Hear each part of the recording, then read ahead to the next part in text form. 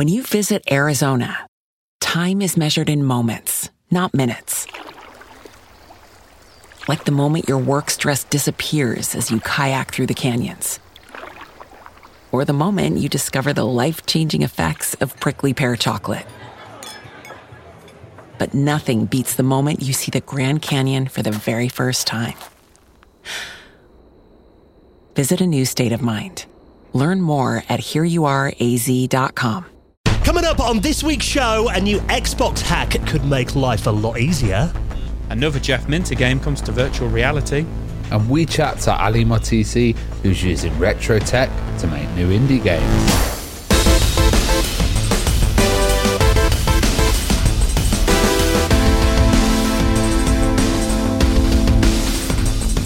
And the Retro Hour podcast is brought to you each and every Friday with our amazing mates at Bitmap Books. Now, one of my favourite books they've ever done, Game Boy, the Box Art Collection. Now, despite its size, the Game Boy obviously wasn't short of classic games, and they brought together over 100 titles, box art photography, screenshots, and expert commentary as a reminder of just how good Nintendo's handheld revolution was. So you can check out that and the rest of their retro gaming collection at bitmapbooks.com.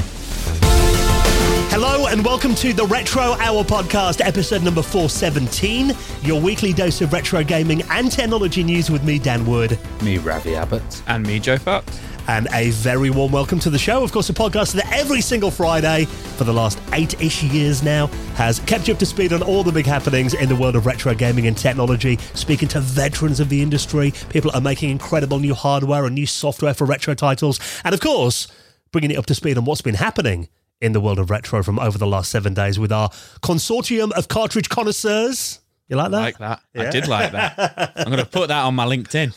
Yeah, there you go. Headline for your LinkedIn profile. Yeah, or your email signature. Put that in there. Yeah. So, yeah. That's what we do on the podcast every week. Of course, we like to have a little round table about what's been happening in retro.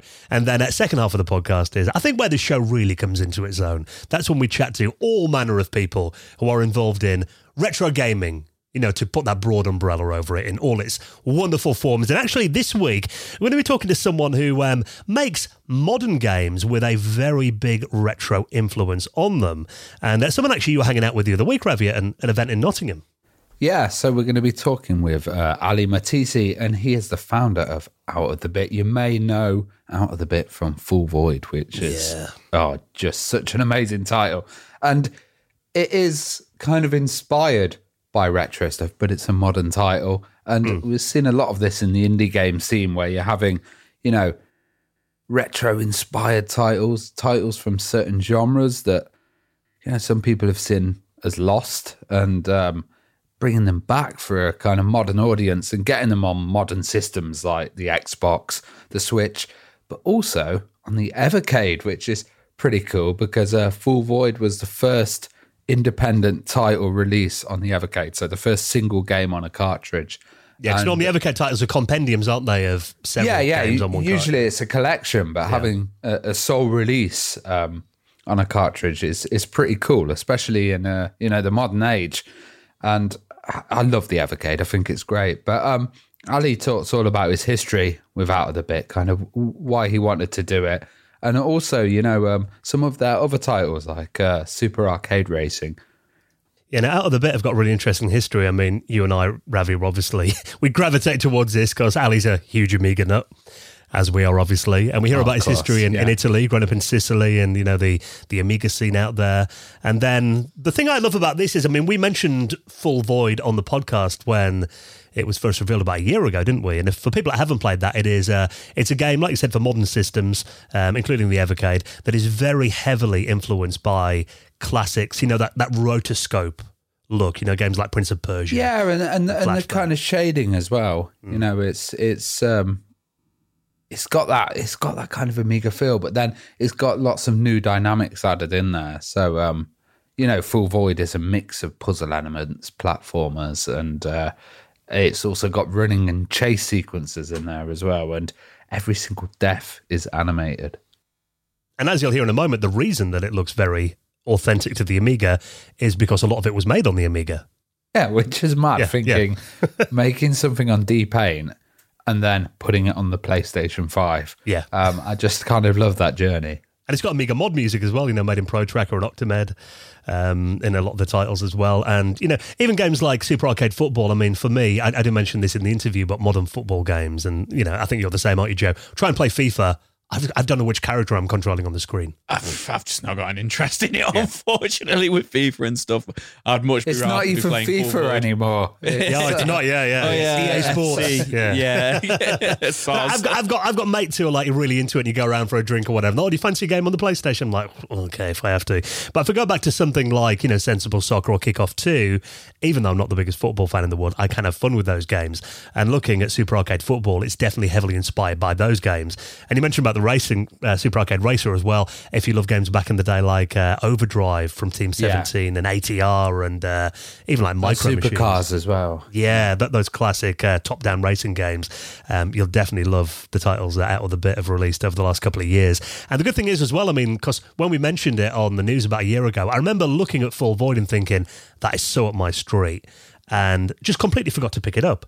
So after we were chatting to Ali, I went on the Switch eStore, picked it up for $5. Yeah. Which, is just like, absolute bargain. And particularly recently, because I was really hyped for Flashback 2, that kind of long-awaited proper sequel to the original Flashback that obviously came out 30 years ago now. I didn't buy it in the end. I saw the reviews, so many one-star reviews, and people saying just how dreadful it was. So this kind of fills that gap for me, having a game that kind of feels like a sequel to Flashback that I can run on modern systems. So if you're all interested in how he uses Amigas to make, like you said, PlayStation and Xbox and Switch games. Really interesting chat with Ali Motisi from Out of the Bit, our special guest on the show, in around half an hour from now. Now, we have reached the end of February, so that does mean this coming weekend, Sunday evening, it is going to be Patrons Hangout, which we'll talk more about in just a bit, how you can get involved in that. I did mention to Joe before that I've kind of double booked this weekend because my mum is coming to stay. So get her on the Hangout. Going to say, might have a special guest on the Hangout on Sunday night. Do you remember Dan annoying you with definitely requests for video games as a youth? The amount of stories you'll ask her about and lots of ways she could embarrass me. Maybe I'll just pretend I'm going out to tidy the garden for a couple of hours at 8 p.m. in the dark on a Sunday night. So that is going to be happening this coming weekend at theretrohour.com. If you want to join us on Patreon, we'll give you more details on that in just a bit. But there is lots of news stories to bring you up to speed on from over the last week, including a game that I've got to admit, whenever we talk about Star Wars on the podcast, I kind of feel like I should have my geek badge stripped off me. Absolutely. I'm not tear it off his chest. I've never watched a Star Wars movie. You know what? It's funny because of the fact that you've never watched a Star Wars movie actually linked into this month's After Hours episode we did for our Patreons last week, which was the I Can't Believe You've Never Played. And it came from, I can't believe Dan's never watched Star Wars. I will take the lead on this week's news story. Hey, I've watched all the Star Wars films, but I watched them later because I had to watch all the Star Trek ones. And then, you two were brought up on Star Trek, weren't you? I'll give you that because you're both Trekkies, weren't you? But I must admit, I've probably played more Star Wars games than times I've seen the movies, Yeah, I was going to say, well, not only have I not watched any Star Wars films, but also I've never played any of the games as well. But I do know they've got a very good reputation. And it turns out if you loved Star Wars Battlefront, those games have been re-released in a collection that includes some really impressive new content and new playable characters as well. Yeah, so I was a big fan of Star Wars Battlefront 2. That on the PS2. Used to play I forget the name of it. I think it was like the Galactic Federation mode or something with my friends, which was really fun game. Those of who aren't familiar with it, essentially it was a big multiplayer Star Wars battle, wasn't it, Ravi? Like 150 against 150. I occasionally played it because I played stuff like Millennium Falcon and I think it was Battlegrounds as well. Yeah. Which was another one. But I did see clips of this and I think I must have picked it up and played it. I remember the Walkers, on the original one, but I've not played the second. Yeah, so the second one was very similar to the first one, just more content. But it was online back on the PS2 and the original Xbox and PC, and you could do like 16 players versus 16, but you'd have 150 troops on the map. And essentially it would be a big battle in classic Star Wars situations. So like the Battle of Hoth and the Battle of Endor and stuff like that. And it was based on the original trilogy and the prequel trilogies, which came out in the late 90s. And early 2000s. Was it out at the same kind of time as Jedi Knight Academy? Yes, and, it was. Yeah, it was around the same time. I think it was 2004. I want to say number 2 came out. The first one was the year before. Okay, yeah. So, I see the period it's in with Star Wars games, because I remember at one point it went all Lego Star Wars, didn't it? For a long time. Lego Star Wars kind of came a little bit after this. But Star Wars Battlefront, there's a really, really, really big, kind of like fan base there, and to a point where you can still on PC. There is still servers going for people playing Battlefront 2, cool. Where they've kept them going and stuff like that, even though they were switched off, officially years ago. And you can still find them and go on there and play them. And there's just so much to do in these games. And they were ported to Xbox 360 and stuff like that, but, they weren't remastered or anything like that. And they've recently actually been taken off the game store. Ready for this, obviously. Ready for this, I imagine. So we are getting a Star Wars Battlefront Collection remaster, which was announced at this week's Nintendo Direct Partner Showcase. But it is going to be coming to all modern platforms, and it will be released on March 14th, so only in about 2 or 3 weeks. And you will get Battlefront 1 and 2 on there. The whole game's obviously remastered with lovely remastered graphics, etc. All the original game modes will still be in there. And as you said there, Dan, there is going to be a few upgrades, a few extra levels. So there was a couple of DLC levels on the original Xbox version, such as Jabba's Palace, which is going to be included on this one. And there's a couple of extra characters you'll be able to play as. So as part of the battles you would have, I can't remember, it's been a while since I played it, but if you're playing like really well, it will ask you when you die, because what it is when you die, you get to pick like your class. Do you want to be a normal soldier, like infantryman, or do you want to be like a heavy soldier, or do you want to be an engineer? And they'd all have different weapons and abilities. And if you are playing well, it asks you if you want to be a hero character. So if you're playing as the good guys, you could be a Jedi. Playing as bad guys, you get to be like Darth Vader or Boba Fett. And they're including some more heroes in this remaster. Sorry if this means nothing to you guys, but Kit Fisto and I'm going to say this wrong, Asajj Ventress. I'm not actually too sure who that is. I don't know much about Star Wars, but I know enough not to pronounce the character name wrong. Otherwise, you may get. I'm not too sure who that character is, and I do consider myself a Star Wars fan. So. It's interesting as well. There seems to be like a story behind Battlefront 3 and Free Radical as well, and some cancellation and the development not happening because of issues with LucasArts as well. So that would be a great episode to do, wouldn't it? The story of Battlefront 3. If we spoke to some of our friends at Free Radical. Yeah, it would be a very good episode to do, actually. Funny you should say that. That's one to put a pin in, I think, there, Ravi. I wonder if this sells well, maybe that could inspire it. Yeah, that would be cool. There was some offshoot Battlefront games for the PSP, and then obviously they relaunched the Battlefront brand with Star Wars Battlefront and Star Wars Battlefront 2 in, I want to say, 2015 and 2017. They came out on modern consoles, which were good games, but they removed a lot of what made the original. They kind of removed the board game element to it, and the campaigns as well. They were just online, massive multiplayer online. But speaking of which, like I say, the original was like 16 players online. This one is going to be 64 players online, up to 64. So really, really big battles there, big space battles and on land battles and stuff. So I'm looking forward to this one. And one thing that's exciting as well is there was a hero mode in the original game, in Battlefront 2, where you could just have a game playing as heroes, but you could only play that on one level, which was Tatooine. And then now modding the game so you can play that on any of the levels which are included in the game. As a kind of... Trekker or Trekkie, I must say that Star Wars definitely had the better games. What are Star Wars fans called? Are they Warsies? Aussies? What was that? Was that is that Star Wars fans? If Trekkies, Star Trek fans are Trekkies, a Star Wars fans are Aussies. I'm just like, stop trying, Dan. Just trying to get involved in the conversation. Go back to bed, Dan. All right, okay, let's move on from Star Wars. No one cares about that. But if you do, the game's out in a couple of weeks' time, so I'm sure that there'll be many people looking forward to that. For all you Aussies. Yeah, for all you Aussies out there. Right, next one story. Now, this one I think is an exciting story. As someone who did mod an original Xbox, not quite back in the day. I think if you said back in the day, you'd imagine it was during the console's heyday. But I think I soft modded my OG Xbox in around 2011, 2012. And back then, I mean, I kind of assumed that most of the exploit methods had been explored and kind of, were fully developed. And I don't know if you guys have ever modded an original Xbox, but I've got vague memories of needing, because you and I, Ravi, were talking before we recorded, you needed a game. I think it was Splinter Cell.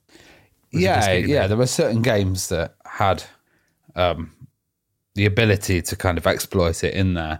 And, it's interesting because the whole original Xbox modding scene, I remember seeing some amazing stuff. And that's where XBMC came from. The media center, yeah. Yeah, ended up turning into Cody, well, kind of a pioneer in like some of the stuff that we have today, even streaming and stuff like that, all came from this kind of scene. It's interesting because you needed the original game and you also needed an adapter which would go into the controller port and an old flash stick as well. And it's like the older flash stick that you used for it, the better. And then you'd have to run a soft mod tool and all of this kind of stuff. Well, why has that changed now, Dan?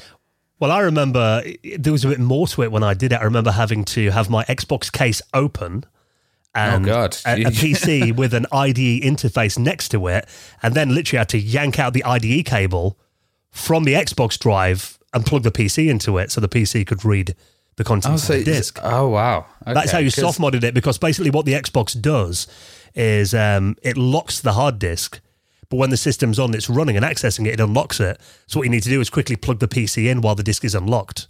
Maybe methods have like changed and been updated over the past few years. Well, I mean, it looks like now, I mean, I remember doing that. I mean, a little bit nervous, basically hot swapping an IDE hard disk, which was never intended for that. But now there is a new original Xbox exploit that basically means there is potential to soft mod your console using just a memory card. I always forgot that the original Xbox had a memory card because I assumed it had the hard drive inside on some of them. But yeah, and you'd stick it in the controller as well, which was always kind of a weird like the thing. N64, or the Dreamcast. No, doing it from the memory card and loading an exploit probably means that you're gonna not need any crazy CD-ROM. Yeah, the same. This new exploit, it's called Endgame. It is a universal dashboard exploit for the original Microsoft Xbox. And the way it works, which I'm sure will make sense to some people out there, is it is an integer overflow in the dashboard's handling of save game images. So basically, you can put a save game image on the memory card, specially coded one, then the console will try to read it. It will then use this exploit and is then able to execute its code, basically. So at the moment, this is really just a method that they've discovered that's working on there, where you don't need any games to do it. Apparently, you don't even need a working DVD drive. All you need is a memory card. And I guess you'll be able to obviously load anything on there and have, region-free stuff as well. And it's got lots of benefits, but it sounds like it needs to get developed. Yeah, well, at the moment, they're saying basically this method, the vulnerability has been discovered. Right now, you can't use it to soft mod your console, but the fact that it exists, I imagine, will mean that, the soft modding community will jump on that and it will get kind of baked into... Yeah, just like FreeMuck Boot, you buy your memory card, put it in, and then pretty much done. I mean, I'm thinking, there are some comments on the on the tweet here, people saying, what's the point in soft modding an original Xbox in 2024? Because I mean, when I did it like over a decade ago, the original Xbox was a really good system for emulation. Mm. I remember having a menu on there with like loads of MAME arcade games on there, loads of Mega Drive and Super Nintendo games. Some Amiga games were on there as well, I remember, which obviously today you can do that a lot easier and, a lot quicker using something like a Raspberry Pi. And I don't know what the prices on Xbox games are, but every time I go into like secondhand shops, there's tons of them, and I've still got a lot of nostalgia for it, and I'd love to also, get on the 360 and maybe have an old Xbox setup. Yeah, so if you are a fan of the original OG Xbox and you want to run a very simple exploit on that, it looks like life could be made a lot easier very soon, so we'll keep an eye on that news story. Now, we did mention the Evercade. We're going to be talking more about that with our guest in just a moment, Ali Montisi, the founder of Out of the Bit, of course, who's got that incredible Full Void game on the Evercade. But there are lots of other titles that are on the system recently as well. Like we said, most of them are compilations. And there is a new compilation that's going to be on the system in April this year, the Pico Interactive Collection 4. Now, the reason this is making the headlines is this is the first time we've seen an N64 game running on the Evercade. Yeah, so the Evercade is kind of like advertised as being able to run, 8-bit, 16-bit, and 32-bit games. Can't think of many 32-bit games, if any, off the top of my head that I've seen on there yet. So maybe they're just jumping straight to the N64. They're mainly 16-bit era stuff, aren't they, that I've played on there? That's the main. Yeah, it pretty much like NES, Mega Drive, SNES kind of stuff, isn't it? And then obviously modern indie stuff. Atari Lynx collection. Atari Lynx collections, and stuff like that. But yeah, Glover 64 is going to be on this collection, which is interestingly the only kind of 64-bit game on this collection, because there is 10 games on there. I won't go through all of them, but Street Racer, Star X. I love Woods, Street Racer, Mavdink, great title. Yeah. Bad Street Brawler, Zero Tolerance, Underground on there as well, which are all kind of 8-bit and 16-bit games, or depending on which version of it is. Because I know Street Racer came out on everything, didn't it? PlayStation. Yeah, they even got an Amiga release, I think, back in the Amiga, it came out on everything. But yeah, the reason this is doing the rounds is because of Glover 64. Being on there, and obviously this isn't out yet. Comes out in April, but it's the emulation of it and everything. From just the little 30-second demo they've put out there, they're kind of saying, this is what we had on it before. Now we've got 64-bit emulation on there. So I think it's very only a very few seconds you see kind of the game running, and everything looks fine. Obviously, the internet can lie to you and stuff like that, but Evercade are generally, I can't see them doing that. I can't see them lying or anything like that. They generally care a lot about their releases and put a lot of pride into them. More and more, I'm looking at the Evercade as the system I want to get. I've been looking at all these mini releases and mini consoles and stuff, and they don't really appeal to me. I like the idea of someone actually picking games for me and being able to plug them in and actually play them and swap them out that way, rather than sitting with endless lists and going through stuff, or having to soft mod my mini console or load stuff on a USB. It does seem nice, and they also seem reasonably priced as well. Yeah, they're definitely reasonably priced, and I would say the cartridges are as well. And I know what you're saying there. It's kind of like that doom scrolling for games now. Yeah. We have that many games accessible to us. It's nice to have, I guess, a cartridge with 5 or 6 or 10 and games. It's like 90. It's like 90 quid for the Evercade VS. Yeah, not too bad at all. But yeah, Glover 64. It bit of Vaseline looking graphics, on there as per the N64. But if it runs well and it's a success, it'll be cool to see what kind of other games they can kind of get the license for and get on there. I obviously imagine it'll be third party. Yeah, it probably won't be Nintendo stuff, will it? Or Rare maybe, because obviously Rare's Microsoft now, so be interesting to see what we do get on there. I've never played Glover before. It looks a bit weird, this game, so it kind of looks a bit like a... it's a puzzle platformer. Yeah, but you don't play a cat, you play a glove, hence the name, yeah. Yeah.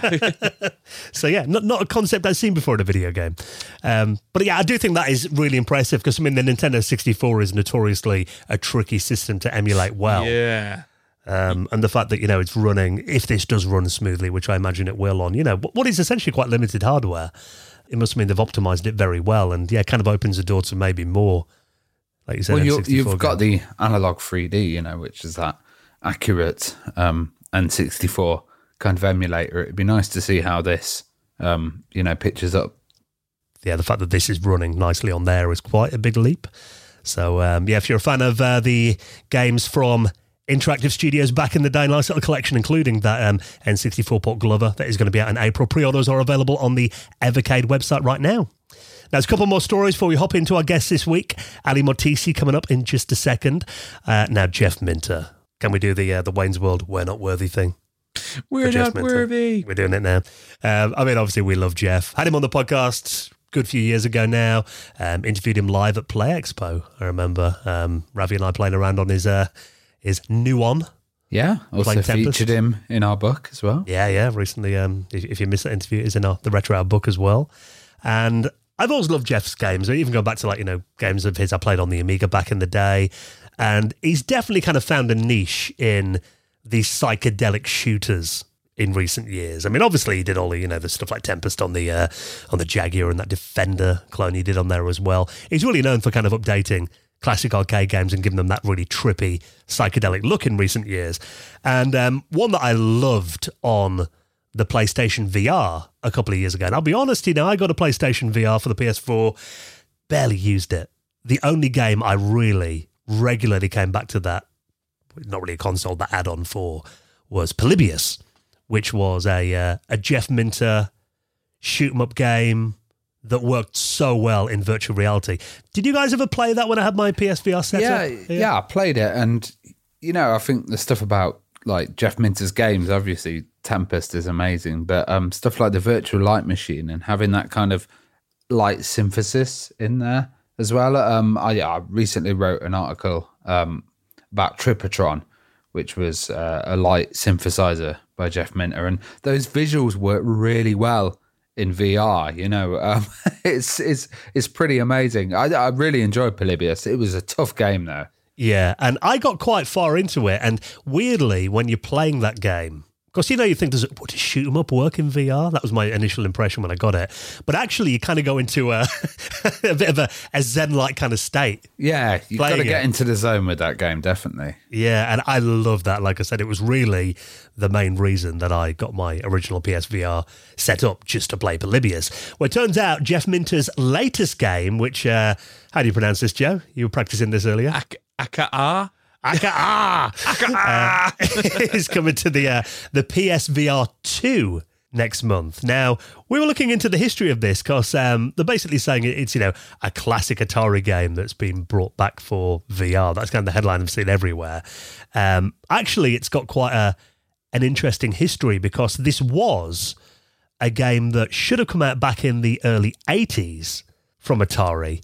But actually, it was made by two Atari employees, Mike Halley and Dave Ralston.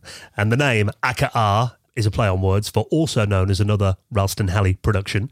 It was shown to a little test market back in 1982. Obviously, the peak of the Atari arcade titles around that time. But apparently the test market didn't like it. And they found the game was too difficult. So Atari scrapped it back then. It's interesting to see as well because this is the modern Atari and maybe they've changed their kind of tone because, 8 years ago they threatened to sue Jeff Minter for his title being too similar to Tempest. So, there's now they're working together. It's kind of good to see because he's got a good history with Atari, but there has been ups and downs. Yeah, now this looks like, again, if you like Polybius, another psychedelic arcade shooter game. It's actually released on all the main platforms today, at the time this podcast comes out, 22nd of February, on the Switch, PlayStation, Steam, PS, all of that, Xbox. Yeah, there is going to be a version of it coming to the PSVR 2 next month. Now, in terms of VR, I remember you about a year ago, Joe, picking up a Meta Quest 2. Yeah. And saying to me, I don't think I'm going to ever play anything else. I knew you were going to say that. What did I say to you at the time? I've got one, it gathers dust. Yeah, you're not wrong. You're not wrong. Like, I got a new job about a year and a half ago, and to celebrate, I got a Meta Quest 2 because I really, really wanted to play the Resident Evil 4 VR, which is on there, which is based on the original. It's not based on the remake. And I'm I'm not ashamed to say it. I did say to Dan, like, I generally don't see myself like, I was kind of half joking. Like, I didn't think I'd ever not play Xbox and stuff like that again. But I was like, this is insane. Like, I loved it. Like, and I found that so immersive because obviously it put it into a first-person perspective for you. And, you're pulling the guns out your holsters yourself and your shotgun off your back and all that fighting, zombies or ganados, they're called. Nobody shout at me. And, yeah, like, it was just insane. And now, obviously, this is kind of like a top-down shooter kind of tower defense game. Yeah. Obviously, in true kind of Jeff Minter style, like, it is incredibly colourful and psychedelic. And I'd be scared that I'd lose my mind playing this in VR. Did you ever play Polybius on my PSVR? I want to play it on the Apple Vision Pro whilst walking through the streets of London. Really psychedelic. I did play the Polybius on yours. Yeah. I think I played it for about 5 minutes, and then I played it at the the Nottingham Video Game Museum when we had that National Video Game Museum before it moved. Played Polybius on PSVR there as well. Once again for about 5-10 minutes before it was like, okay, I've had enough of this. And they were like, oh, but you can play it for as long as you want. And I was like, no. Yeah, my stomach disagrees. Yeah, it's wicked, but Jesus, I'm like, yeah, my stomach and my head is just, this is crazy kind of thing. And maybe that's just because at the time I hadn't played VR too much. And you've got to find your VR legs, I think they call it, don't they? The more you're used to it, 100%. But yeah, just going back to what you said, my Meta Quest 2 is now sat in a drawer gathering dust. But it did get hammered for about 2-3 months across about 2 or 3 games. But yeah, I really like the look of this. I can't see it. And I know he's such a legend, but I can't see myself playing this for too long. You've not been to enough sketchy parties, Joe. Yeah, maybe that is the. You've got to ride it. You've got to ride it. But I mean, to me, I'm looking at this, and I would love to play this in virtual reality. I mean, if it came out on the Quest 2, that might be a reason for me to set mine up again. I'm not going to fork out like £400 or £500 for a PS VR 2 to play this game, because that's the thing. I want to love virtual reality.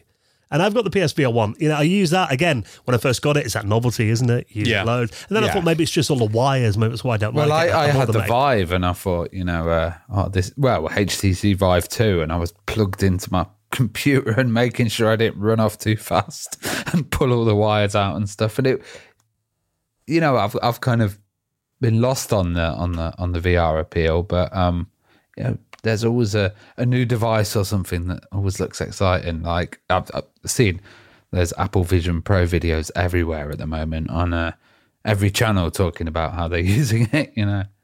Yeah, I mean, I've got the Meta Quest 2 as well. Again, played that loads when I first got it. I haven't used it for about 8-9 months, maybe now. Yeah, but there's some people that jump on everything. I can imagine there's going to be like someone spinning around in a Tesla, coming out with a Vision Pro, and I've seen that already on YouTube. Yeah, power gloves and all of this kind of stuff. Even the other day, though, I was in Curry's and I was looking at the Meta Quest 3, thinking, So I did stop myself before I did that. No, it's that's the AR one.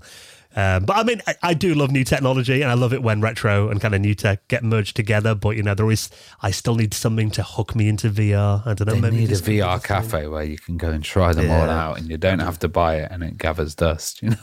Yeah. So if you're a fan of these Jeff Minter games, though, I mean, I'll be buying this on the Switch to play, in 2D. But if you have got a PSVR 2, could be a nice little addition to your collection. Because, like I said, Polybius, absolutely awesome. If you haven't played that, definitely worth a download. Now, what's the best thing you guys have ever found in charity shops or thrift stores, as are? I found an original box version of Doom for about £2.50. That was pretty amazing. I'm trying to think. I've got a sealed copy of Martian Gothic for the PC in my cupboard. Big box version of it. It was Martian Gothic was a Resident Evil clone that came out in the late 90s. And I've got a sealed copy. It's my only sealed game I've got, which is retro. Found that in a charity shop for £1. Wow. It's always great when... I mean, it's rare to find decent stuff in charity shops over here these days. I remember finding a Dreamcast keyboard and mouse in a charity shop about 7-8 years ago. But the only really cool thing I think I found, and they were about £1 each as well, in the box. In between the copies of FIFA. Yeah, that was it. Yeah, in between, nicely. between FIFA 2000 up to 2015. But this Sounds like a very interesting score. Now, a rare prototype of a game that actually has been getting quite a bit of coverage recently.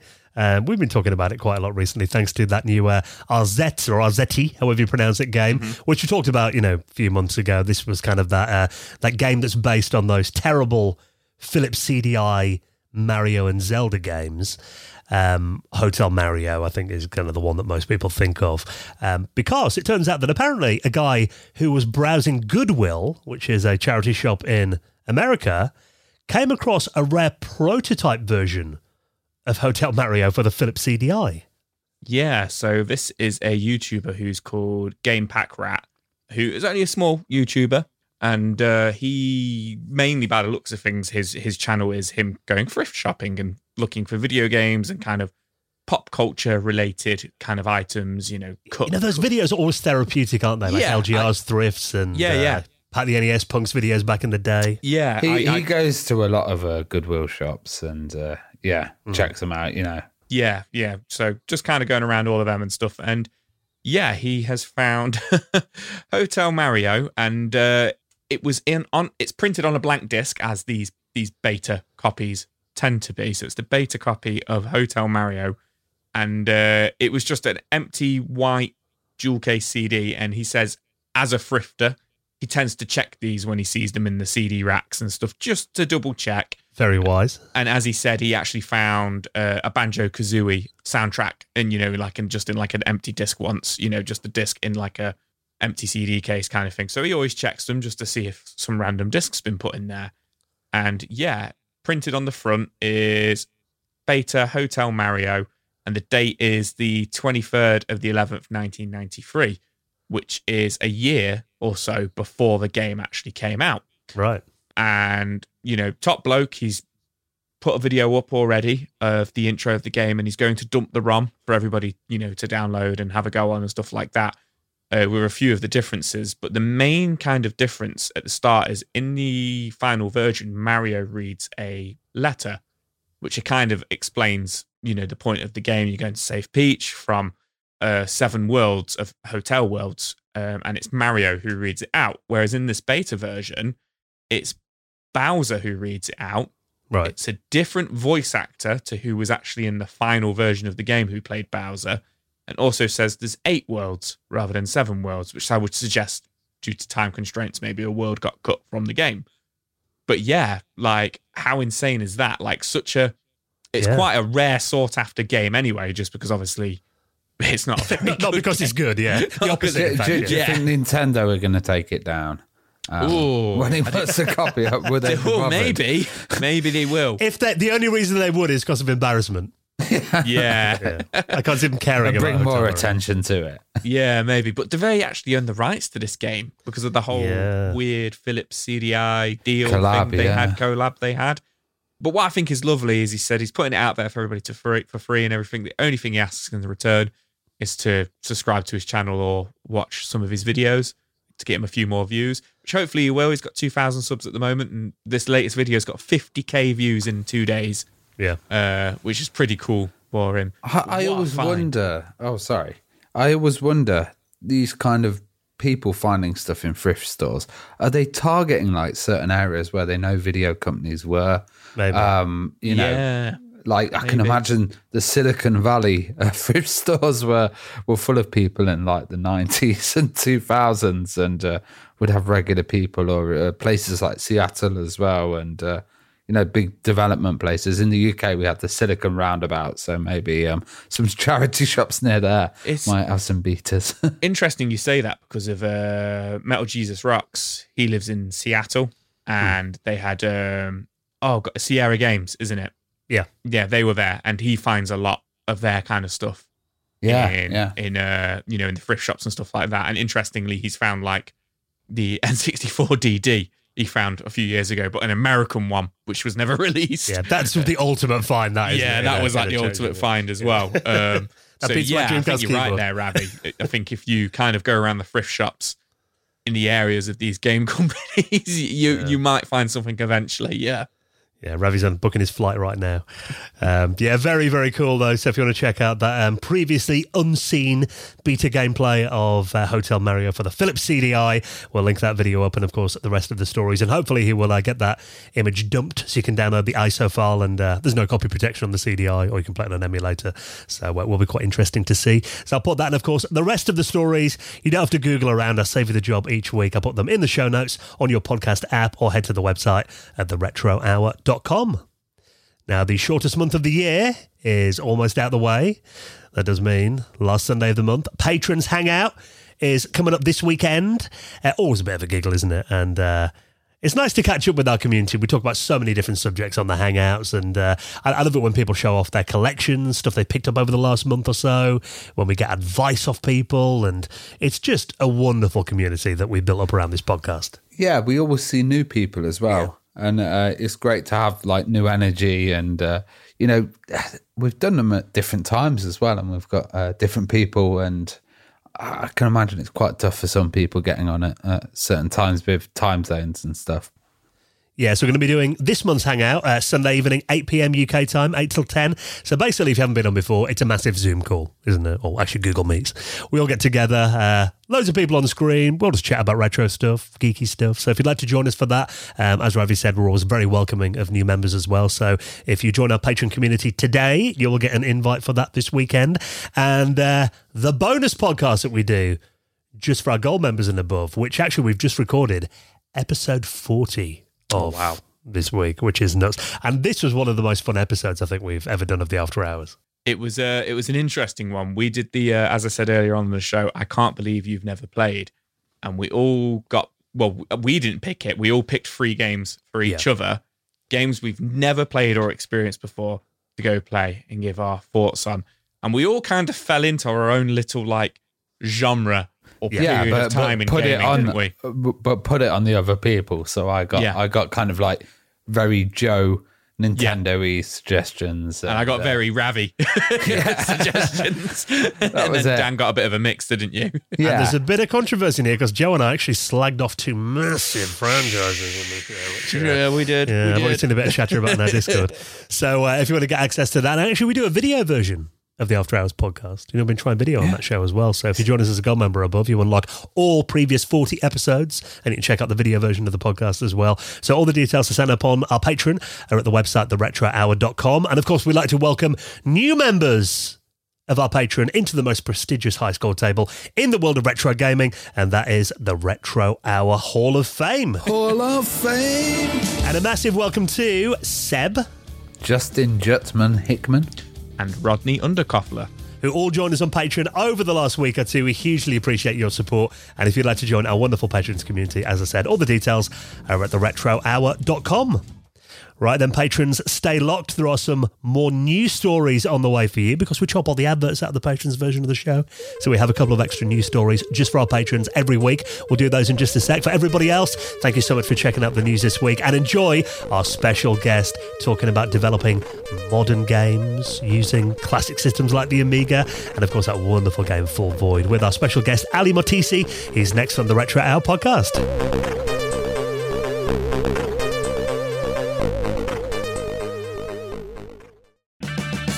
Purchase new wiper blades from O'Reilly Auto Parts today and we'll install them for free. See better and drive safer with O'Reilly Auto Parts. O'Reilly Auto Parts. At Highland, we're all about celebrating little wins and little ways to innovate digital processes. There's no customer pain point too small for us to help with. Maybe that's why more than half of the Fortune 100 looks to Highland to connect their content and data, improve processes, and turn little efficiencies into big wins for their customers and clients. Highland, intelligent content solutions for innovators everywhere at highland.com. You're listening to the Retro Hour podcast, and we're here today with Ali Motisi, and he's the founder of Out of the Bit, also producer and lead developer of the fantastic Full Void. How are you doing, Ali?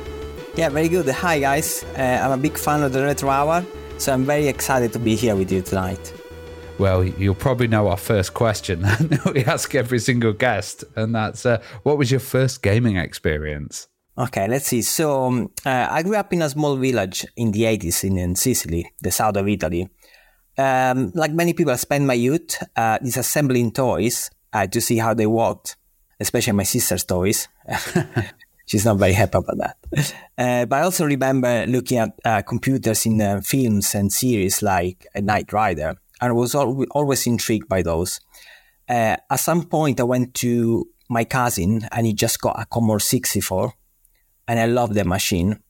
So I asked for, I wanted to learn to have a computer on my own. So I asked my parents to get a Commodore 64. And they went and bought me a BBC Micro, which, I was very happy with. Because to be fair, it was a great choice. It came with a guide to learn BBC Basic, and which was very good. So yeah, I guess looking at films, and then I got my own computer when I was 8. I think the BBC Micro as well. The fact that you got that in Italy, that's quite interesting, because obviously that was a very big machine over here in the educational market in the UK, and it was the industry standard really. So it's quite interesting that system expanded to Italy. Yeah. Funny enough, I discovered later on. So it was an Olivetti PC128S, the specific model. It's basically a BBC Master rebranded by Olivetti, which was a big brand in Italy. That's why most of my games were British, basically. And we kind of started my interest with the UK and the British gaming scene as well. So you did a bit of playing with BASIC as well. Did you move on to any more advanced languages? And where were you kind of getting your coding examples from? Yeah, again, there was the guy that came with the machine, which was very well put together. It was translated in Italian. So I could learn from the guide. But I mostly did BASIC at the time. I was very young. I was 8. So I never advanced. I did a bit of pick and poke and stuff, but nothing too advanced until I was older. And did you have any formal training with computers at all later on as you grew up, or did you just get into it as a hobby? I got into it as a hobby for myself, but then later on I went to university to study engineering, like computer science. Okay. And there I did my formal, training with the programming and all the rest of it. But I always program ever since I was 8, just because I liked it. So I mostly learned basic C and C++ on my own, Java as well. And by the time I was at uni, I was already programming. Were you making any games or anything at home then, and kind of giving them out to your friends or releasing them like a shareware or anything like that? Yes, I did at the time as well. And after the BBC Micro, I moved on to the Amiga, which I loved. And I know you guys are a big fan of the Amiga as well. Oh, yes. And funny enough, even though it was a small town, there was an Amiga club in the town where people could, because that was before the internet, right? So it was hard to get to any knowledge of people that had knowledge of programming and stuff. So having the club was really great. People were getting demos from abroad and tampering with them, modifying the demos. Writing games, nothing too serious at the end of the day. But we all practice and exchange stuff. It was pretty good fun. So did you code with any of your friends, and how come Out of the Bit was formed? Yeah, basically when I finished uni, I got a job in Sicily, but there is not a lot in terms of game development. So I had a look at the UK, and at the time, the first mobile phones were getting started with screens, and there were a lot of jobs. So I decided to move to London to make games, basically, for early mobile phone. That was before the iPhone. So if you remember the early Java-enabled phones, they were very similar to the games you will find at the Amiga or the Super Nintendo. And I think that was quite nice. So it was a nice transition for me to start writing those games. And then obviously phones got more and more capable until the iPhone launched. So at that point, I was working for other companies. And when the iPhone launched, I saw the opportunity to start my own company because at the time I had no kids and no mortgage. So it was a lot easier to take risks. So I left my job and started Out of the Bit. which was, again, a bit of a risk, but it was a good opportunity because with the iPhone, all you needed at the time was a laptop, a Mac, and then you could write games and put them on the App Store.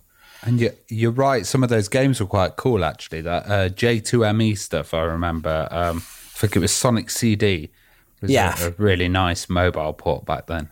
Yeah, absolutely. I love working with the Java Micro Edition, also because of the limitation of those phones. So I always found that limitations are quite nice in terms of overcoming the challenge and try to make something good, which, in the retro scene nowadays, people do amazing stuff with those classic machines. So it's always a challenge, but there is a big reward when you manage to do what you want. And then, as I was saying, once the iPhone launched, then I started the company and I kind of made classic games for the iPhone and the iPad, and then slowly transitioned to more complex games, kind of growing the company slowly. I guess that kind of early indie gaming scene on mobile, it must have been quite reminiscent of, the 16-bit systems and stuff you're doing like back on the Amiga and that kind of stuff, was it?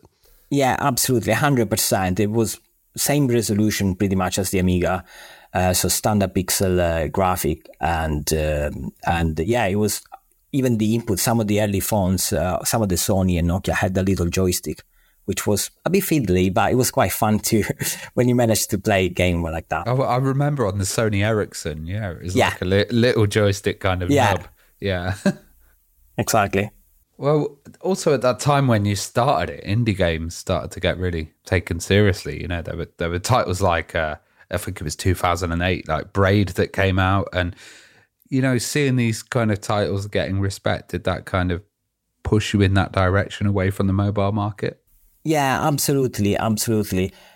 So my passion was always games for the Amiga, Mega Drive, Super Nintendo, that kind of games. I really love the classic pixel art games, and when everything transitioned to 3D at the time when we had the PlayStation and Nintendo 64, it was great, but we kind of lost a little bit of the small teams creating very creative games. Yeah. So because teams got bigger, of course, and things kind of changed a little bit. They're still great games, but I always loved this kind of games made by smaller teams, right? So that, like you're saying, with the indie scene around the time, I remember I went to watch the Indie Game, the movie, and I was very impressed with what very small team, 1-2 people, managed to do, really. So that kind of inspired me as well at the time to tackle more complex projects and say, okay, maybe we can try and do something more interesting here. In that kind of pre-iPhone mobile game scene, how did you distribute the games then? 'Cause I remember even the App Store launching on the iPhone was a big deal. I've got vivid memories of trying to download games on my PC from my Nokia, then loading them via serial port or USB onto it. Was it difficult to distribute them and get attention back then? Absolutely, you're right. It was very expensive. You need a server and send some kind of push message to the client, and then people will have to first have an internet connection, which wasn't granted. It was very expensive as well. Then download the game, and then on most phones you could install it. But it was very, very cumbersome and very expensive to manage. That's why I wanted to start my own company, but it was very expensive. And then the iPhone kind of solved that problem because I could just distribute my games anywhere very easily. And then Steam did the same, of course. Yeah, Steam. And Steam really later on embraced indie titles as well. How did you end up going then from mobiles to super arcade racing? Basically, we started doing more and more original games on the App Store. Keep in mind, Outbit is being founded in 2008. We never had any investor, any money coming into the company. We just grew the company very slowly. So we had to be careful with taking risks. So what we did initially was release a bunch of classic board games, right? And expanded the portfolio slowly. And at some point, I wanted to try something more original. So we developed a rhythm game on the iPhone, which was called Planet Quest. That was very, very successful. We had millions of downloads, especially in Asia. They really like rhythm games. And that was quite a surprise for us. and kind of allow us to do other more original titles. And I'm a big fan of, like I said, Amiga games like Sensible Soccer or Overdrive for Team 17. So I thought, maybe we can create something similar to those games, but with expanded features, maybe online. And that's why, we had the idea of making something for PC as well, which wasn't mobile first or touch first as an input. So the first project was Super Arcade Racing and then football as well. Yeah, I mean, for people that haven't played this game, it's available on Steam now. Came out about a year ago. Looks very much. I mean, I remember games on the Amiga like ATR, All Terrain Racing by Team 17, Supercars as well. Yeah, even Micro Machines as well. I mean, graphically, were they much of an inspiration for this and gameplay wise? Yeah, we look at many games. Personally, I really like Overdrive by Team 17. Not many people like that game.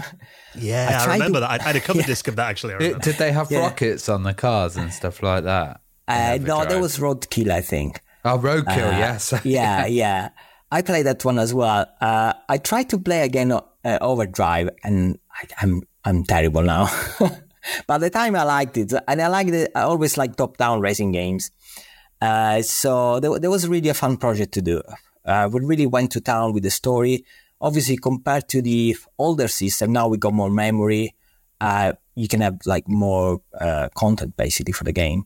So we created. I went on to create a custom engine in C to make pixel art games because I wanted to do something that could be ported anywhere, not just for the iPhone, right? So racing and football, so Super Arcade Racing and Super Arcade Football are the first game created with Serial Box, our engine. And that really allowed us to go to town with the pixel graphic and the animations, and also to make sure we supported as many platforms as we could, and including online as well. Yeah, I mean, talking about assembling that team then, I mean, how did you kind of get the team together? And, I mean, looking at these are some gorgeous pixel graphics on here. I mean, how did they go about creating those graphics and finding a pixel artist that will kind of, retain those kind of authentic style? Yeah, that's tricky, you're right. And thankfully, the company is located in Wimbledon in London. So it's quite easy to reach out to people and find a lot of talent in terms of location. I put an ad and I look at lots and lots of CVs, and I came across a very talented pixel artist, Dave, and he actually worked back in the day on the Mega Drive as well. He's done a bunch of titles on the Mega Drive. Nice. Very experienced, very talented pixel artist. And that, and together that's basically with Dave, we did the graphic for football and racing. It is really good. And you guys will like this one, actually. When I set up his computer, he told me, I work with this old software. You probably don't know it. It's called Deluxe Paint. Oh, wow. And I was, I know this software. Did he still use that to make the game then? Did he do a lot of graphics in D-Paint? Wow. Yes, he used D-Paint, but he's so fast with it. You will not believe it. It's incredible. To watch him draw is insane. And so I actually said, no, I know D-Paint. And so I had to set up an emulator. And he had his own copy of D-Paint with all the assets, his own animations. And he's so fast with it. It's incredible. So, yeah. And now he's like kind of retired, still does freelance work from time to time. But we're still in touch. And he's a great pixel artist. He's so good at animating. We had really fun with the football racing. That explains why they look so authentic then, if he's done it on the Amiga. Yeah, definitely. Yeah, it's done in D-Paint, entirely. And that title ended up going onto PS5 as well. And correct. What was it kind of like instead of being on the mobiles, going onto the consoles? It felt great. After many years of doing mobile games are great, but with time, mobile changed. It became full of currency, microtransactions, advertising. One of the things we do out a bit, obviously we have to put ads in our mobile games because that's how you monetize. But we always give people the option to just pay a flat fee and just remove the ads, because I like, some people may want to play with kids or they want to see ads. So it's nice to have the option to pay and remove ads. And also the controls, right? There are so many games you can do which are great on mobile, like, Cut the Rope and Fruit Ninja, these kind of games, Angry Birds. But sometimes other types of games, you really want to have a joypad. Like, or a joystick. And also implementing stuff like, multiplayer on the PlayStation Network. Was that tough to do, or was that all within your engine? Yes, it was engine-wise. It was very easy. We ported the engine on PlayStation in a couple of days. Same with Xbox. Very easy to port the engine. The problem is obviously if you go cross-play with different platforms, then there is a bunch of requirements. Correctly so, for safety and security. So there is a lot of requirements to satisfy, and that's what takes time normally for consoles, the certification process. Little things are important, back and forth. It's mostly like this kind of agreements and bureaucracy that takes time. But overall, it was great to port on the consoles, Obviously, I love the that game coming from deluxe paint to the latest piece of hardware. It's a great path. Yeah, Amiga graphics on the PS5 is something very cool about that, I think. Exactly. We always make fun because we go, we are now at the moment we are porting the games to the PS5, right? And we are like, we are really using this GPU. Yeah, we're really pushing the GPU here. But it speaks a lot. But there is a market for that. People like retro games and PS5 as well. So. And I think they're very at home on the Switch as well. I mean, obviously the Switch is a different architecture to the PS5 and the Xbox Series X. I mean, was porting it to that system a different challenge? And what about kind of getting Nintendo's approval? How does that kind of work? Is that loopholes you got to go through there? Yeah, you're right. No, it was actually great fun. It was so incredible for me, having grown up with the Game Boy and Game Boy Advance, Nintendo DS as well. Having my games on Nintendo was great. It was so good. And the process was actually quite straightforward. You had to get used to it, right? Because it's a bit more complex than the App Store or Steam. They're more, the process is a bit more involved. But nothing too bad. It's actually very well organized. I have to say the backend of Nintendo is really well organized. So the first time is getting to know how it worked. But then the second time, it took me a few days to have a football ready on Nintendo Switch after having done racing. So they're pretty good platform, pretty mature by this point. But you're right, though, in terms of the pixel art games on the Switch, they look fantastic. It's just there's something about it that the smaller display that just makes them feel at home on the Nintendo Switch. Yeah, it's turned into a really great platform for kind of retro style stuff as well, hasn't it? Yeah, totally. Interesting that you mentioned Super Arcade Football there as well, because that kind of genre was dominated by Sensible Soccer and titles like Kickoff as well. How did you make it stand out and be unique from these titles without trying to kind of replicate them? Yeah, good question. We didn't want to copy Sensible Soccer. Obviously, it's definitely that same type of game as Kickoff and, Goal or Sensible Soccer. But we got our own twist to the game, not just in terms of gameplay, but there is also a story. So the game is a bit more light-hearted. We're not trying to do a simulation. Sensible Soccer at the time was really cutting edge and was really a great game. They really went for simulation at the time, which was excellent. I loved the game. We went for something a bit more funny. So there are a bit of funny things happen on the pitch as well.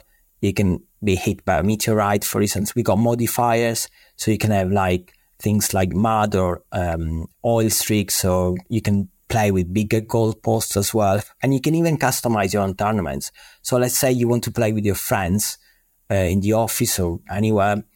You can set up your own tournament and then save the tournament and progress with it. And plus, again, we got a story mode in both game, Super Arcade Football and Super Arcade Racing. We really went to town with the story.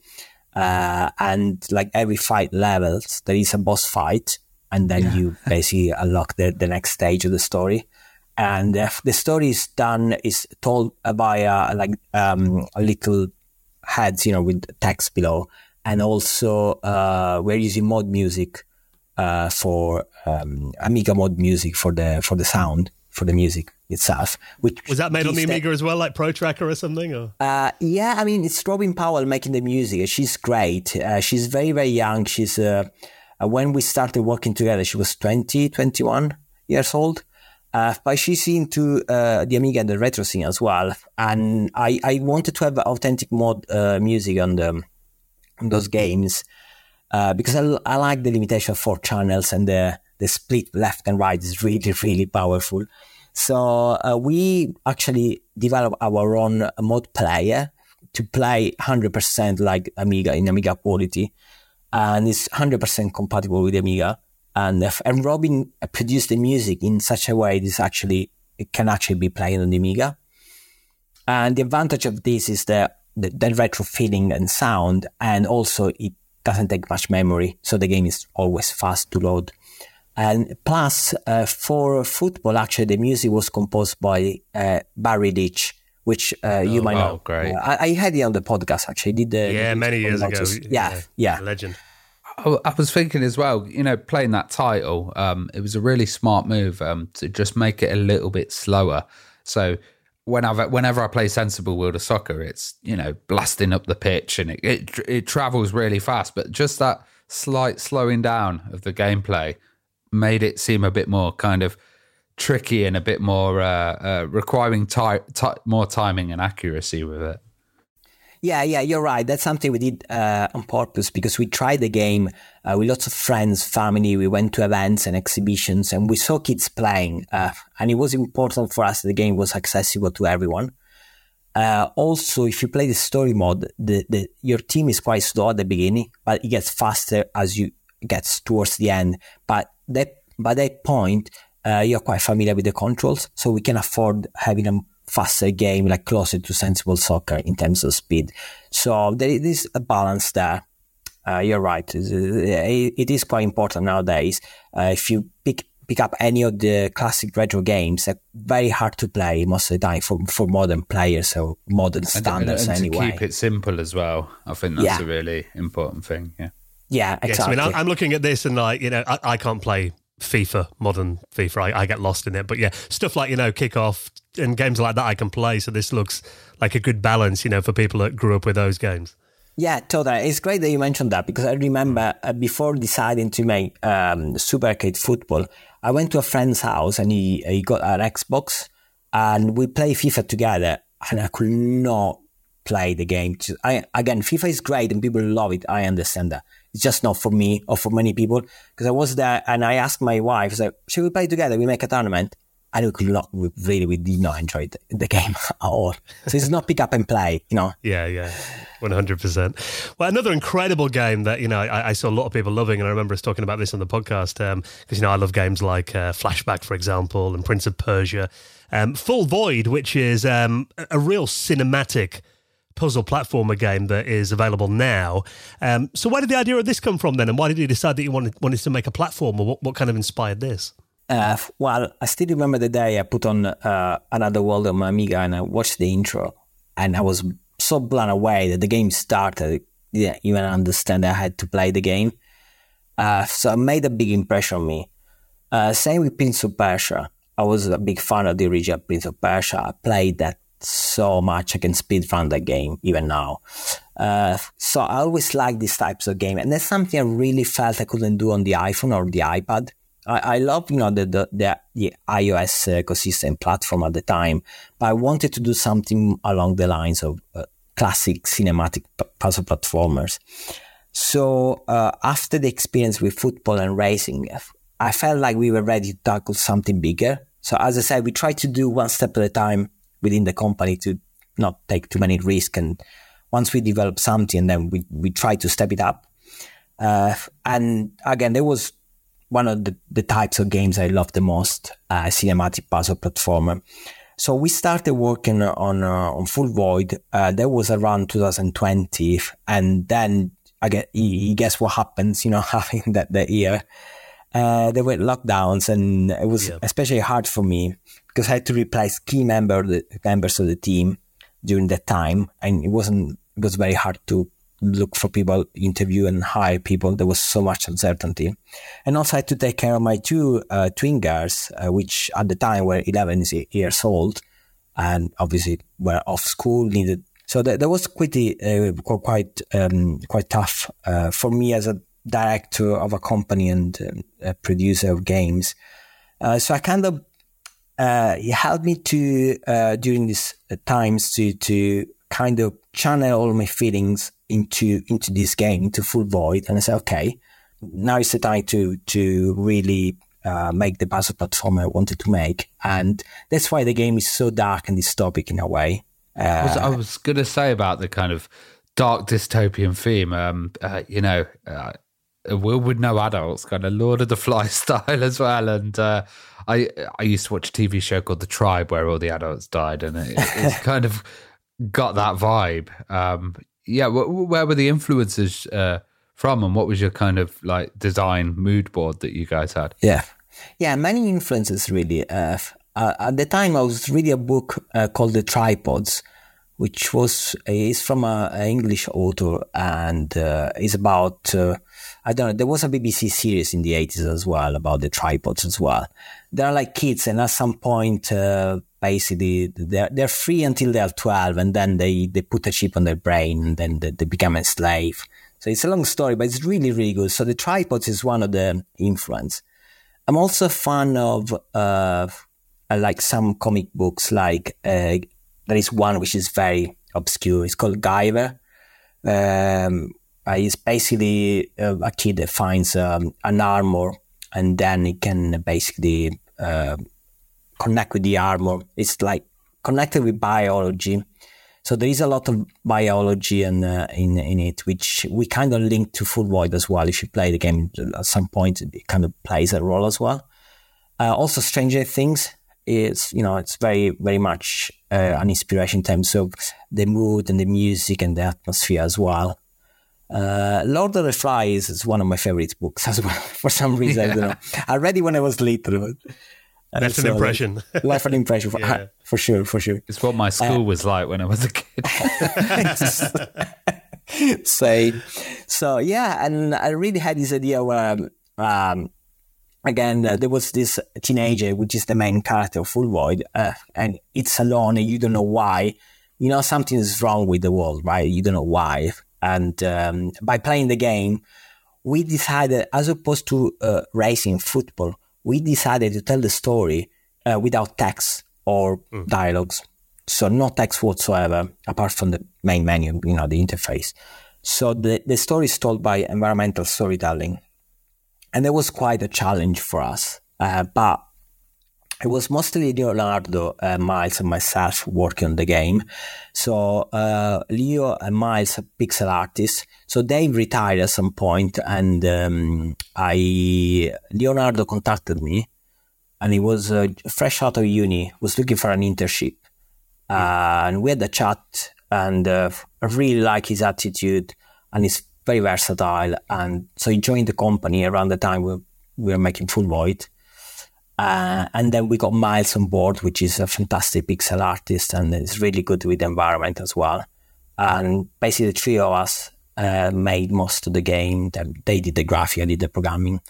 And then we had Tom Cullen joining us at the end of the project for animations, because we really, really went and put lots and lots of animation in the game. Everything you see in Full Void is hand-drawn and hand-animated. There is no 3D. Yeah, it looks stunning as well. And I mean, even in terms of the gameplay as well, because I'm thinking back to, you mentioned a couple of games that, I loved playing when I was a kid, Another World, Flashback, Prince of Persia. And I can definitely see the influence here as well. But how do you kind of balance the different styles of play? Because you've got platforming, you've got puzzles as well. And also, I mean, thinking back to those classic titles I mentioned, you often got some parts of the game that felt a little bit unfair, or some kind of cheap deaths. I think you probably termed them. How did you kind of avoid that then? Did you learn anything from those classic titles, like what not to do? Yeah, that was quite tricky actually, because if you play those games now without save states, they're quite challenging. So I also like a modern puzzle platformer like Limbo, Inside, Little Nightmares as well. So that's also something that I played. And I like. My only problem with those games is that they're great, but I can't play them with my kids because they don't like violence or gore. So in Full Void, even though the game is a bit dystopic, we try to stay away from it. And in terms of balancing the difficulty, we put lots of checkpoints in the game. So if you die, you don't restart from the beginning of the level. And that really helps. I think that's kind of creepier as well, not having the actual violence and stuff in there, because it's like suggested, like you know, what's going on, but you don't really know the details. Yeah, that's true in a way. Yeah, it's like a horror film, right? When you see the monster, it's like, I don't like it anymore, right? Yeah, leave it to the imagination. Yeah, it's best to leave to the imagination. And also, every single death has a different animation sequence, and other studios wouldn't put that much effort in. And, doing that as a move, I think that's really great, because that kind of focuses on that time period of gaming, especially with, flashback and the death sequences that you had on that. Yeah, totally. We really had fun making the death animation. We call them fail animation because on some platform we're not allowed to say that. So it's fail animation. So, that was really good. So we started with one or two, and then we said, okay, we could do this one. And there are even a couple that you only see in two places, which is, we spend like 5 days making those animations. But, if you find them, that's great. There is an achievement if you die in all the possible ways. So you see all the animations. And again, that goes back to the fact that I really like, I was not expecting this when I started Full Void, but during the process of making the game, I really fell in love with working with the talented artists and animators, and it's so good to work with them. And the advantage of doing 2D games is that really, and being a small team, we can go from idea to implementation in one day. So we say, okay, why don't we do this in this place of the this part of the game? And the guy go, but we will do something else instead. They got great ideas, and then they draw it, and then we put it in the game, and it's there. It's so quick in terms of, with 3D quite often you need someone doing the modeling, the rigging, the texturing, and all the rest of it. And it's quite, it takes time to put it in the game. It's one of the advantages of 2D. Yeah, and also having like hacking in there is a really cool element, but also having a companion. So, you're not just solving puzzles by yourself, you're using your companion to solve puzzles, and it kind of feels like you're not so isolated in this world. Yes, yeah, you're spot on. So it was quite challenging because the main character is a little kid, so he can't really fight. He hasn't got any weapon. So in terms of gameplay and to keep the game interesting, in terms of progression of difficulty progression, it was really hard to come up with stuff that we wanted the player to do. And one of the solutions was, okay, you're there, you can't really do anything yourself because you're a little kid, but you got a backpack, you got a computer, you're a hacker, and you can hack stuff. And that really unlocked a new dimension for the game. Because then, yes, you can actually kind of fight back, but not directly. And it's also good for puzzle because, again, it means you have to plan in advance what you want to do. And then you're right, like most of the game you're alone, but at some point you find a companion. And I think that's a great moment because then it's, okay, I'm not on my own. I'm not completely on my own. And obviously in the story, there is flashback as well. So you see there is a connection between you and the companion and your family basically there. Yeah, and I think the fact that hacking has, been so big in media over the last decade, games like Watch Dogs and Mr. Robot, a TV series I love, it seems like it's quite on trend to have a hacking element in a game. Cool. Yeah, I've not watched it actually. I need to watch it. Oh yeah, you're definitely worth a watch. Well, let's talk about the music in the game because that is incredibly atmospheric. And you mentioned about the fact that there was in those earlier titles you using the Amiga. What about in this game though? In Full Void, how did the music work in that game? And are you surprised at the reaction? Because I know people love that soundtrack. Yeah. And again, it was Robin Powell. She did an amazing job, and it's still mod music. Oh wow! It's still Amiga mod music. Yes. It's so atmospheric. It's she's so good. She's so good.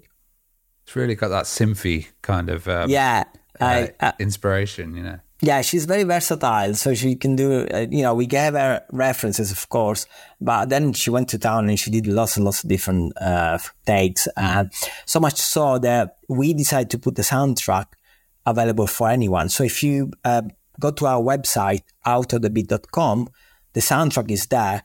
You can download the soundtrack for free, MP3 and mod music, and you can play on your Amiga. I'm going to DJ some of those tunes for sure, please. Definitely. You got my permission. You can do what you want with those mods. I'll mix them in. Yeah, it's quite a short title to complete it. How important was having achievements in there to, lengthen the game and add a bit more fun. Yeah, that's we wanted, our target for Full Void was to give people like an experience like watching a film or reading a short book or a comic, right? So when I read a comic, I like the fact that, you read the comic, it's over and the story is finished. You don't milk it forever for and there is a start and an end to the story. So the idea with Full Void was to give people like a story and then end the story and that's it. So our target was about 2 hours. We ended up exceeding. So I think the game, if you play the first time, is about 3.5 hours of gameplay, which is good. Some people find it short in terms of game compared to most games, but that wasn't our target, to be fair. I just wanted to give this experience to people and then be done with it. It's also a small team as well. If you're doing every death sequence and you're making a 16-hour long gameplay. Yeah. Keep in mind, every single screen is hand-drawn. We don't use tiles. Every screen is custom, is hand-drawn, and every animation is handmade. So it's a lot of work. But it's not just that. As I said, the main character can't really fight. He's a little kid, so there is only so much you can do in terms of puzzle and platforming. And I didn't want to dilute the game and make the game 6 hours for no reason. I would love to make the game 10 hours, probably no more than that, because I don't like the games that are too long, right? Yeah. I like that you are able to finish a game, because myself, when I see a game is 100, 300 hours, I'm not even... No, to me, 3 hours is a good length because it is a game that I've got a good chance of completing, because there's some games like the tutorials are 3 hours long. And it's like, you feel like you've only scratched the surface of them. And obviously if you're aiming at, players that were into retro games and these original titles back then, a lot of them are growing up, they've got families, they've got jobs. So, time is at a premium really. So I don't think it's a bad thing at all. Yeah, exactly. That was our aim. I wanted people to be able to enjoy Full Void from start to finish. Yeah. And maybe if they liked it, to say, you know what, I like this game. I'm waiting for the next game from this company, right? And that's what we want to do. Well, one thing I love about Full Void is not only is it on the mainstream platforms, if you like, but also you released it on the Evercade at the end of last year, and having it on that system, I think, is really cool. I mean, we've had the Evercade guys on the podcast before, and I love their ethos and the fact that they curate their collections. They don't just put anything out. And actually, I believe Full Void's got the accolade of being the first ever single game cartridge on the Evercade, which is massive. So tell us how you got involved and how special that feels. Yeah, that feels very, very special. I'm so happy and proud to have the game on the Evercade. As I said, I started the company making games for mobile phones, and to have something physical like a cartridge you actually put on a device, and the box and the manual, it's great. So how it started, so we went to Nottingham. So everything starts in Nottingham. I don't know, guys. Centre of the world, Nottingham, yeah. It's centre of the world, you tell me. So I was in Nottingham for the Video Game Expo in 2022. It was around November, December, I believe. And also there, I think I met you guys there for the first time, actually. Yeah. And there were also Liam and Mark from the Evercade Evolution magazine, which is a fun magazine for the Evercade. Yeah, that's a great one, actually. Really good shout to those guys, because that's such a niche. And it's such a cool little magazine. Very well written as well. Yeah, it's so cool that something like this exists, like the Evercade and a fun magazine for the Evercade. How cool is that, right? And so they were there, and I started chatting with them because I love the fact that there was a magazine about Evercade. At the time, I did not own an Evercade. I wanted to buy one. So I got to talk to them. How is this model? What do you suggest? And they were very, very friendly. And they saw that we were making games as well. And so at some point I got to a hotel, and then I got an email from Liam saying, oh, you know what? I put you in contact with the people at Blaze because I think your games are great. Football and racing will work great on the Evercade. And I was really blown away. I was like, oh, thank you so much, Liam. You're so kind. Honestly, just unprompted. It's great what events and communities can do. So I was very thankful to them. So he got me in touch with the CTO and CEO of Blaze, and they came over to our office in Wimbledon with lunch together, and they obviously we talk about football racing, but they saw Full Void, and I think they really, really liked it because on the spot they said, I think we can make this the first single game cartridge on the Evercade. And was, if you want to do that, I'm all for it. On my part, I said it will make sure we have a great assets to go along with the game for the physical release. The guys were very excited in the office to work on the Evercade as well. So they started working on an art book. And Miles spent a lot of time working on the art book together with Leo. Mm-hmm. And so if you get there are 2 editions for the Evercade, the regular and the special edition as well. The special edition has got the art book, which is really, really good. Both of them, they got also a comic that we did for the Evercade version with a prelude story, the backstory of Full Void, what happens before the game starts, which is great as well. So it was really nice to do something custom, something physical for the Evercade. So we got the art book, we got the comic for both editions, and then the manual. The people at Blaze, their team did a fantastic job with the manual. We provided the assets, but they really put it together in an amazing way. When I saw it, I was blown away. This is really a good manual.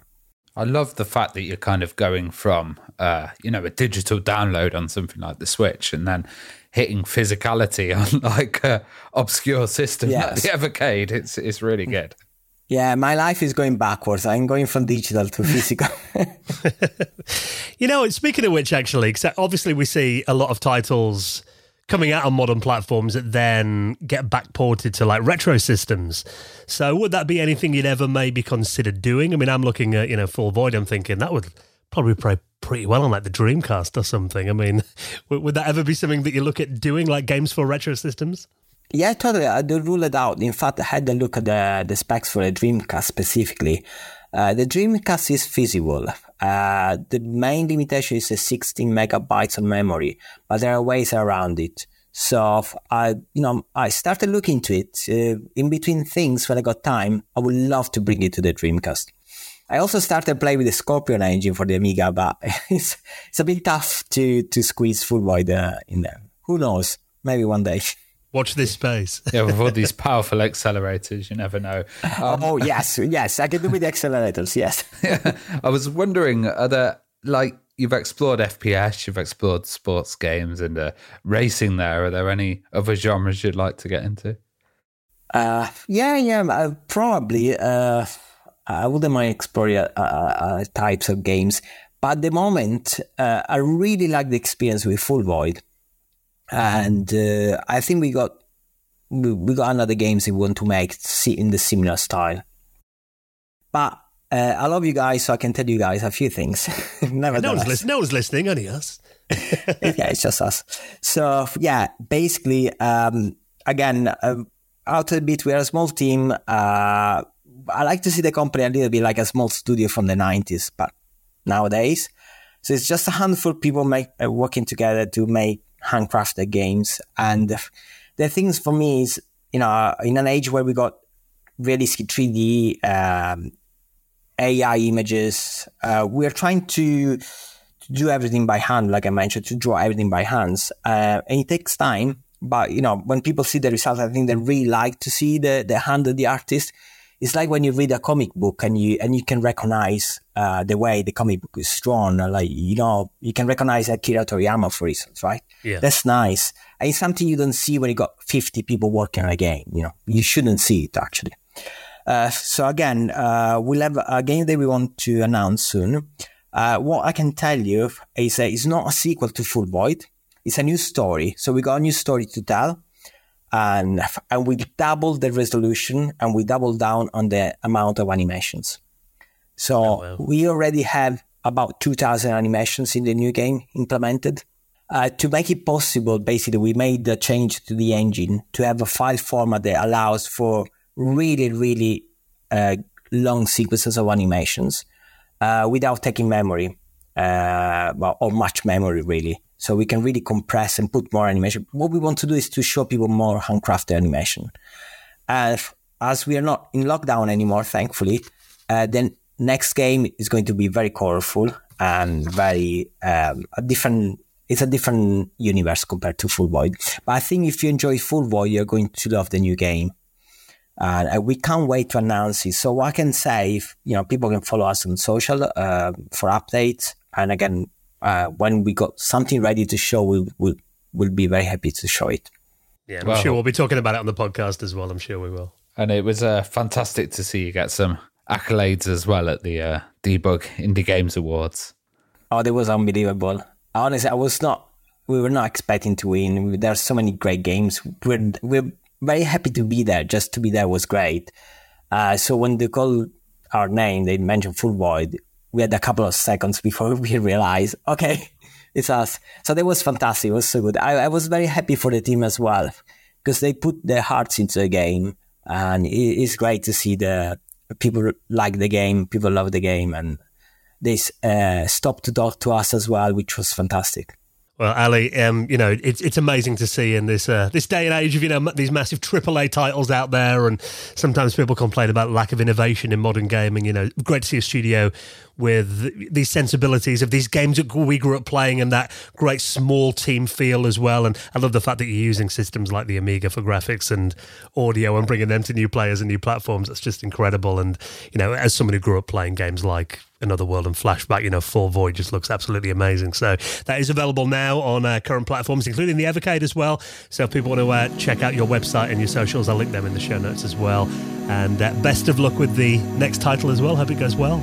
Yeah, it's been an absolute pleasure to talk to you guys.